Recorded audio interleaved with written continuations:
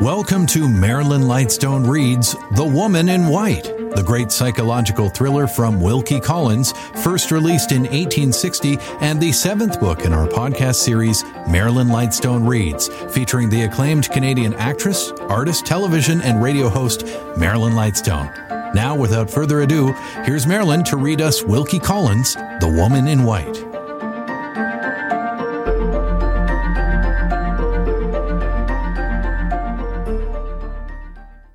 Chapter 5. She has escaped from my asylum. I cannot say with truth that the terrible inference which those words suggested flashed upon me like a new revelation. Some of the strange questions put to me by the woman in white, after my ill-considered promise to leave her free to act as she pleased, had suggested the conclusion either that she was naturally flighty and unsettled, or that some recent shock of terror had disturbed the balance of her faculties. But the idea of absolute insanity, which we all associate with the very name of an asylum, had, I can honestly declare, never occurred to me in connection with her. I had seen nothing in her language or her actions to justify it at the time, and even with the new light thrown on her by the words which the stranger had addressed to the policeman, I could see nothing to justify it now. What had I done? Assisted the victim of the most horrible of all false imprisonments to escape? Or cast loose on the wide world of London an unfortunate creature whose actions it was my duty, and every man's duty, mercifully to control? I turned sick at heart when the question occurred to me, and when I felt self-reproachfully that it was asked too late. In the disturbed state of my mind, it was useless to think of going to bed when I at last got back to my chambers in Clement's Inn. Before many hours elapsed, it would be necessary to start on my journey to Cumberland. I sat down and tried, first to sketch, then to read. But the woman in white got between me and my pencil, between me and my book. Had the forlorn creature come to any harm? That was my first thought, though I shrank selfishly from confronting it. Other thoughts followed, on which it was less harrowing to dwell. Where had she stopped the cab? What had become of her now? Had she been traced and captured by the men in the chaise? Or was she still capable of controlling her own actions? And were we too following our widely parted roads towards one point in the mysterious future at which we were to meet once more? It was a relief when the hour came to lock my door, to bid farewell to London pursuits, London pupils, and London friends, and to be in movement again towards new interests and a new life. Even the bustle and confusion at the railway terminus, so wearisome and bewildering at other times, roused me and did me good. My travelling instructions directed me to go to Carlisle, and then to diverge by a branch railway which ran in the direction of the coast. As a misfortune to begin with, our engine broke down between Lancaster and Carlisle. The delay occasioned by this accident caused me to be too late for the branch train, by which I was to have gone on immediately. I had to wait some hours, and when a later train finally deposited me at the nearest station to Limbridge House, it was past 10, and the night was so dark that I could hardly see my way to the pony chaise which Mr. Fairley had ordered to be in waiting for me. The driver was evidently discomposed by the lateness of my arrival. He was in that state of highly respectful sulkiness which is peculiar to English servants. We drove away slowly through the darkness in perfect silence. The roads were bad, and the dense obscurity of the night increased the difficulty of getting over the ground quickly. It was, by my watch, nearly an hour and a half from the time of our leaving the station before I heard the sound of the sea in the distance, and the crunch of our wheels on a smooth gravel drive. We had passed one gate before entering the drive, and we passed another before we drew up at the house. I was received by a solemn manservant out of livery, was informed that the family had retired for the night, and was then led into a large and lofty room where my supper was awaiting me, in a forlorn manner, at one extremity of a lonesome mahogany wilderness of dining table. I was too tired and out of spirits to eat or drink much, especially with the solemn servant waiting on me as elaborately as if a small dinner party had arrived at the house instead of a solitary man. In a quarter of an hour, I was ready to be taken up to my bedchamber. The solemn servant conducted me into a prettily furnished room, said, "Breakfast at 9 o'clock, sir," looked all round him to see that everything was in its proper place, and noiselessly withdrew. "What shall I see in my dreams tonight?" I thought to myself as I put out the candle. "The woman in white, or the unknown inhabitants of this Cumberland mansion?" It was a strange sensation to be sleeping in the house, like a friend of the family, and yet not to know one of the inmates, even by sight.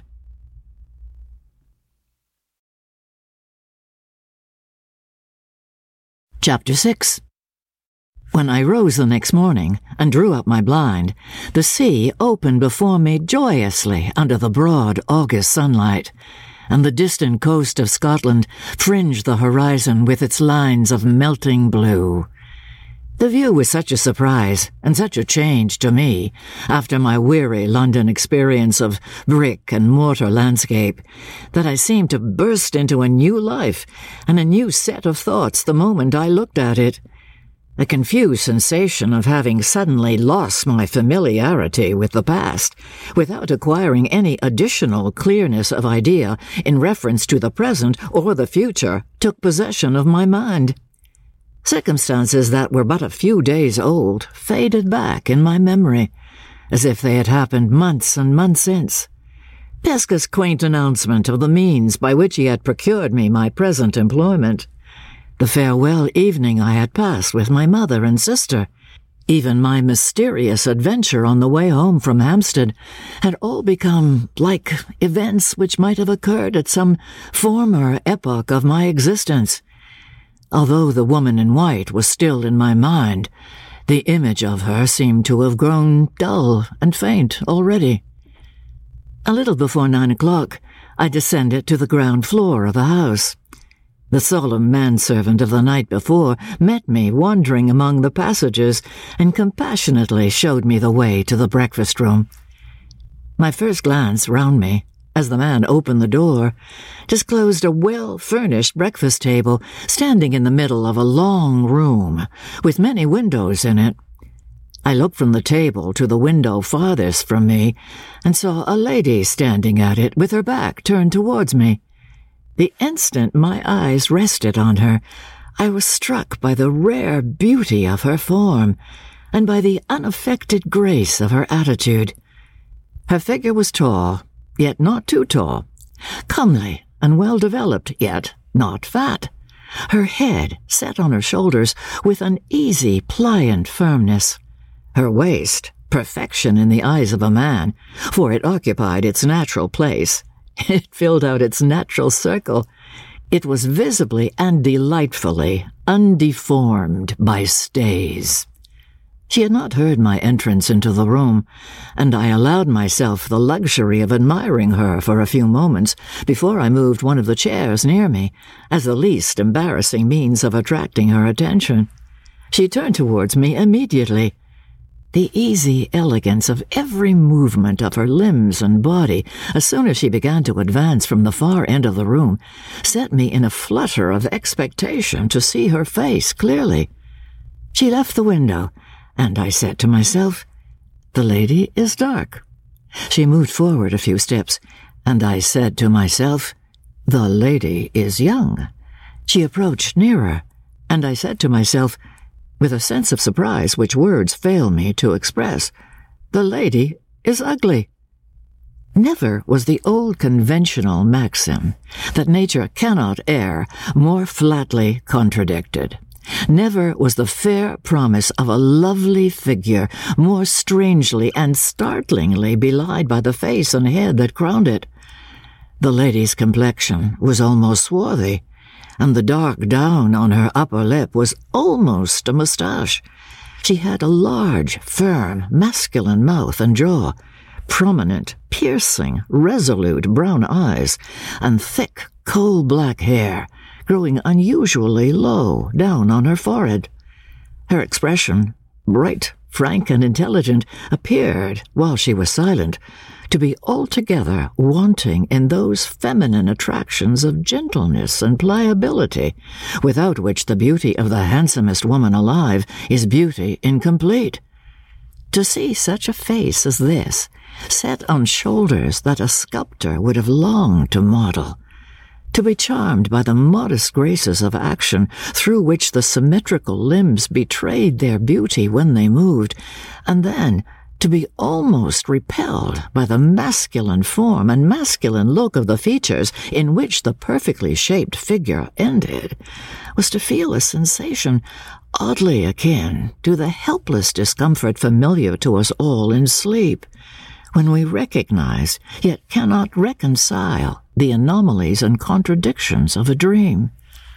"Mr. Hartright," said the lady interrogatively, her dark face lighting up with a smile, and softening and growing womanly the moment she began to speak, "we resigned all hope of you last night, and went to bed as usual. Accept my apologies for our apparent want of attention, and allow me to introduce myself as one of your pupils. Shall we shake hands? I suppose we must come to it sooner or later, and why not sooner?" These odd words of welcome were spoken in a clear, ringing, pleasant voice. The offered hand, rather large but beautifully formed, was given to me with the easy, unaffected self-reliance of a highly bred woman. We sat down together at the breakfast table in as cordial and customary a manner as if we had known each other for years, and had met at Limrich House to talk over old times by previous appointment. "I hope you come here good-humouredly determined to make the best of your position," continued the lady. "You will have to begin this morning by putting up with no other company at breakfast than mine. My sister is in her own room, nursing that essentially feminine malady, a slight headache, and her old governess, Mrs. Vesey, is charitably attending on her with restorative tea. My uncle, Mr. Fairley, never joins us at any of our meals. He is an invalid, and keeps bachelor state in his own apartments. There is nobody else in the house but me. 2 young ladies have been staying here, but they went away yesterday, in despair, and no wonder, all through their visit. In consequence of Mr. Fairley's invalid condition, we produced no such convenience in the house as a flirtable, danceable, small-talkable creature of the male sex, and the consequence was we did nothing but quarrel, especially at dinner time. How can you expect 4 women to dine together alone every day and not quarrel? We are such fools. We can't entertain each other at table. You see, I don't think much of my own sex, Mr. Hartright. Which will you have, tea or coffee? No woman does think much of her own sex, although few of them confess it as freely as I do. Oh, dear me, you look puzzled. Why? Are you wondering what you will have for breakfast? Or are you surprised at my careless way of talking? In the first case, I advise you, as a friend, to have nothing to do with that cold ham at your elbow, and to wait till the omelette comes in. In the second case, I will give you some tea to compose your spirits, and do all a woman can, which is very little, by the by, to hold my tongue. She handed me my cup of tea, laughing gaily. Her light flow of talk and her lively familiarity of manner with a total stranger were accompanied by an unaffected naturalness and an easy, inborn confidence in herself and her position which would have secured her the respect of the most audacious man breathing. While it was impossible to be formal and reserved in her company, it was more than impossible to take the faintest vestige of a liberty with her, even in thought. I felt this instinctively, even while I caught the infection of her own bright gaiety of spirits, even while I did my best to answer her in her own frank, lively way. "Yes, yes," she said, when I had suggested the only explanation I could offer to account for my perplexed looks. "I understand. You are such a perfect stranger in the house that you are puzzled by my familiar references to the worthy inhabitants. Naturally enough, I ought to have thought of it before. At any rate, I can set it right now. Suppose I begin with myself, so as to get done with that part of the subject as soon as possible. My name is Marian Halcombe, and I am as inaccurate as women usually are in calling Mr. Fairley an uncle and Miss Fairley my sister. My mother was twice married, the first time to Mr. Halcombe, my father, the second time to Mr. Fairley, my half-sister's father. Except that we are both orphans, we are in every respect as unlike each other as possible. My father was a poor man, and Miss Fairley's father was a rich man. I have got nothing, and she has a fortune. I am dark and ugly, and she is fair and pretty. Everybody thinks me crabbed and odd, with perfect justice, and everybody thinks her sweet-tempered and charming, with more justice still. In short, she is an angel, and I am... Well, try some of that marmalade, Mr. Hartright, and finish the sentence in the name of female propriety for yourself. What am I to tell you about Mr. Fairley? Upon my honor, I hardly know. He is sure to send for you after breakfast, and you can study him for yourself. In the meantime, I may inform you, first, that he is the late Mr. Fairley's younger brother. Secondly, that he is a single man, and thirdly, that he is Miss Fairley's guardian. I won't live without her, and she can't live without me, and that is how I come to be at Limmeridge House. My sister and I are honestly fond of each other, which, you will say, is perfectly unaccountable under the circumstances, and I quite agree with you. But so it is. You must please both of us, Mr. Hartright, or please neither of us. And what is still more trying, you will be thrown entirely upon our society. Mrs. Vesey is an excellent person who possesses all the cardinal virtues and counts for nothing, and Mr. Fairley is too great an invalid to be a companion for anybody. I don't know what is the matter with him, and the doctors don't know what is the matter with him, and he doesn't know himself what is the matter with him. We all say it's on the nerves, and we none of us know what we mean when we say it.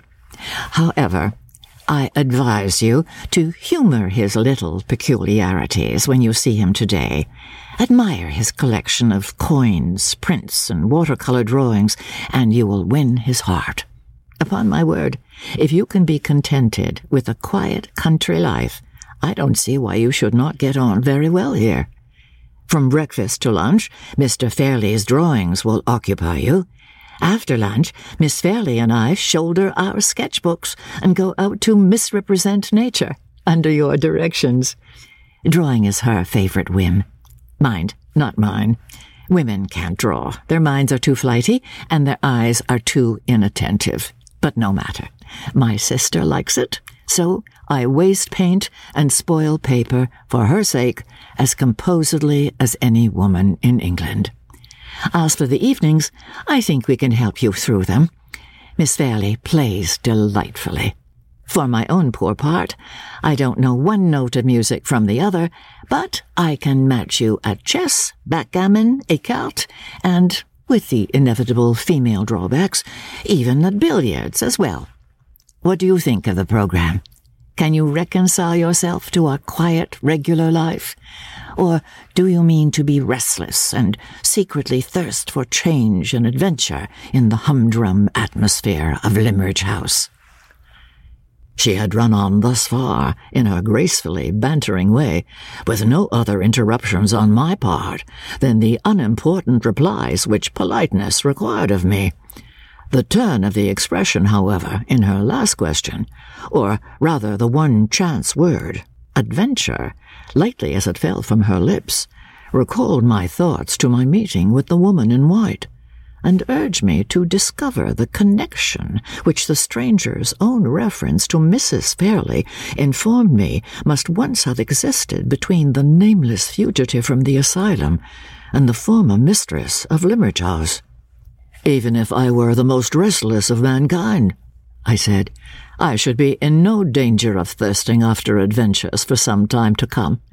The very night before I arrived at this house, I met with an adventure, and the wonder and excitement of it, I can assure you, Miss Helcombe, will last me for the whole term of my stay in Cumberland, if not for a much longer period." "You don't say so, Mr. Hartright. May I hear it?" "You have a claim to hear it.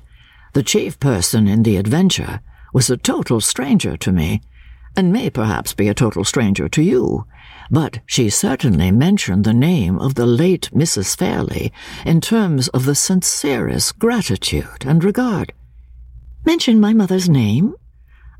You interest me indescribably. Pray, go on."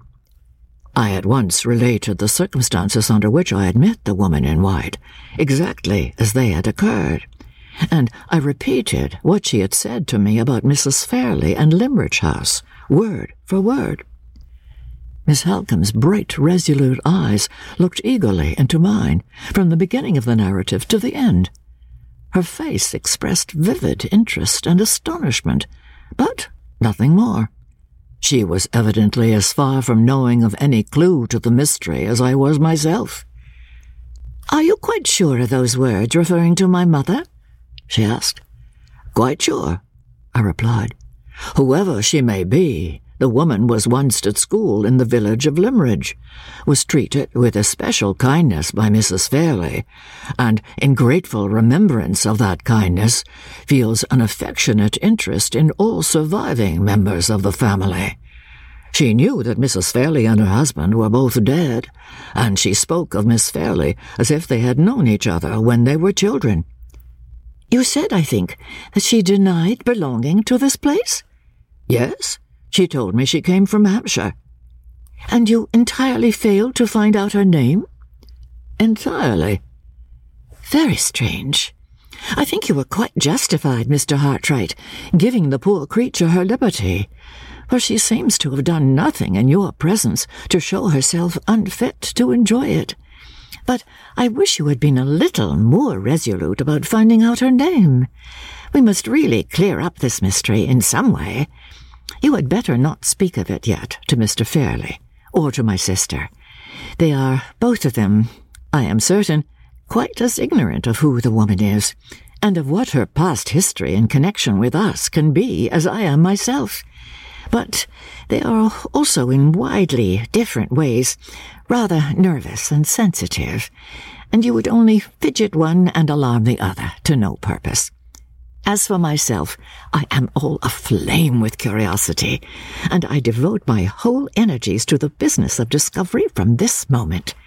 When my mother came here, after her second marriage, she certainly established the village school just as it exists at the present time.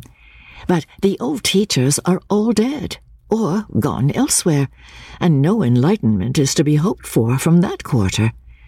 The only other alternative I can think of—" At this point, we were interrupted by the entrance of the servant, with a message from Mr. Fairley, intimating that he would be glad to see me as soon as I had done breakfast. "Wait in the hall," said Miss Helcombe, answering the servant for me in her quick, ready way. "Mr. Hartright will come out directly." "I was about to say," she went on, addressing me again, "that my sister and I have a large collection of my mother's letters addressed to my father and to hers. In the absence of any other means of getting information, I will pass the morning in looking over my mother's correspondence with Mr. Fairley. He was fond of London, and was constantly away from his country home, and she was accustomed, at such times, to write and report to him how things went on at Limmeridge. Her letters are full of references to the school in which he took so strong an interest, and I think it more than likely that I may have discovered something when we meet again. The luncheon hour is 2, Mr. Hartright. I shall have the pleasure of introducing you to my sister by that time, and we will occupy the afternoon in driving round the neighborhood and showing you all our pet points of view. Till 2 o'clock, then. Farewell." She nodded to me with a lively grace, the delightful refinement of familiarity which characterized all that she did and all that she said, and disappeared by a door at the lower end of the room. As soon as she had left me, I turned my steps toward the hall and followed the servant on my way for the first time to the presence of Mr. Fairley.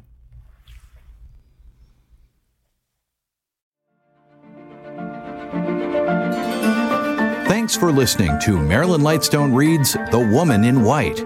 This episode was produced by Justin Eacock. Executive producer, Moses Neimer. This is the 7th book in our Marilyn Lightstone Reads podcast series. We invite you to go back and listen to Marilyn read A Room with a View, Pride and Prejudice, The Age of Innocence, Anne of Green Gables, Jane Eyre, and A Christmas Carol. You can also help support this podcast by recommending it to your friends and leaving a 5-star review in your preferred podcast store. And while you're there, look for a variety of other quality podcasts proudly presented by the Zoomer Podcast Network. This podcast is proudly produced and presented by the Zoomer Podcast Network, home of great podcasts like Marilyn Lightstone Reads, Idea City on the Air, and The Garden Show.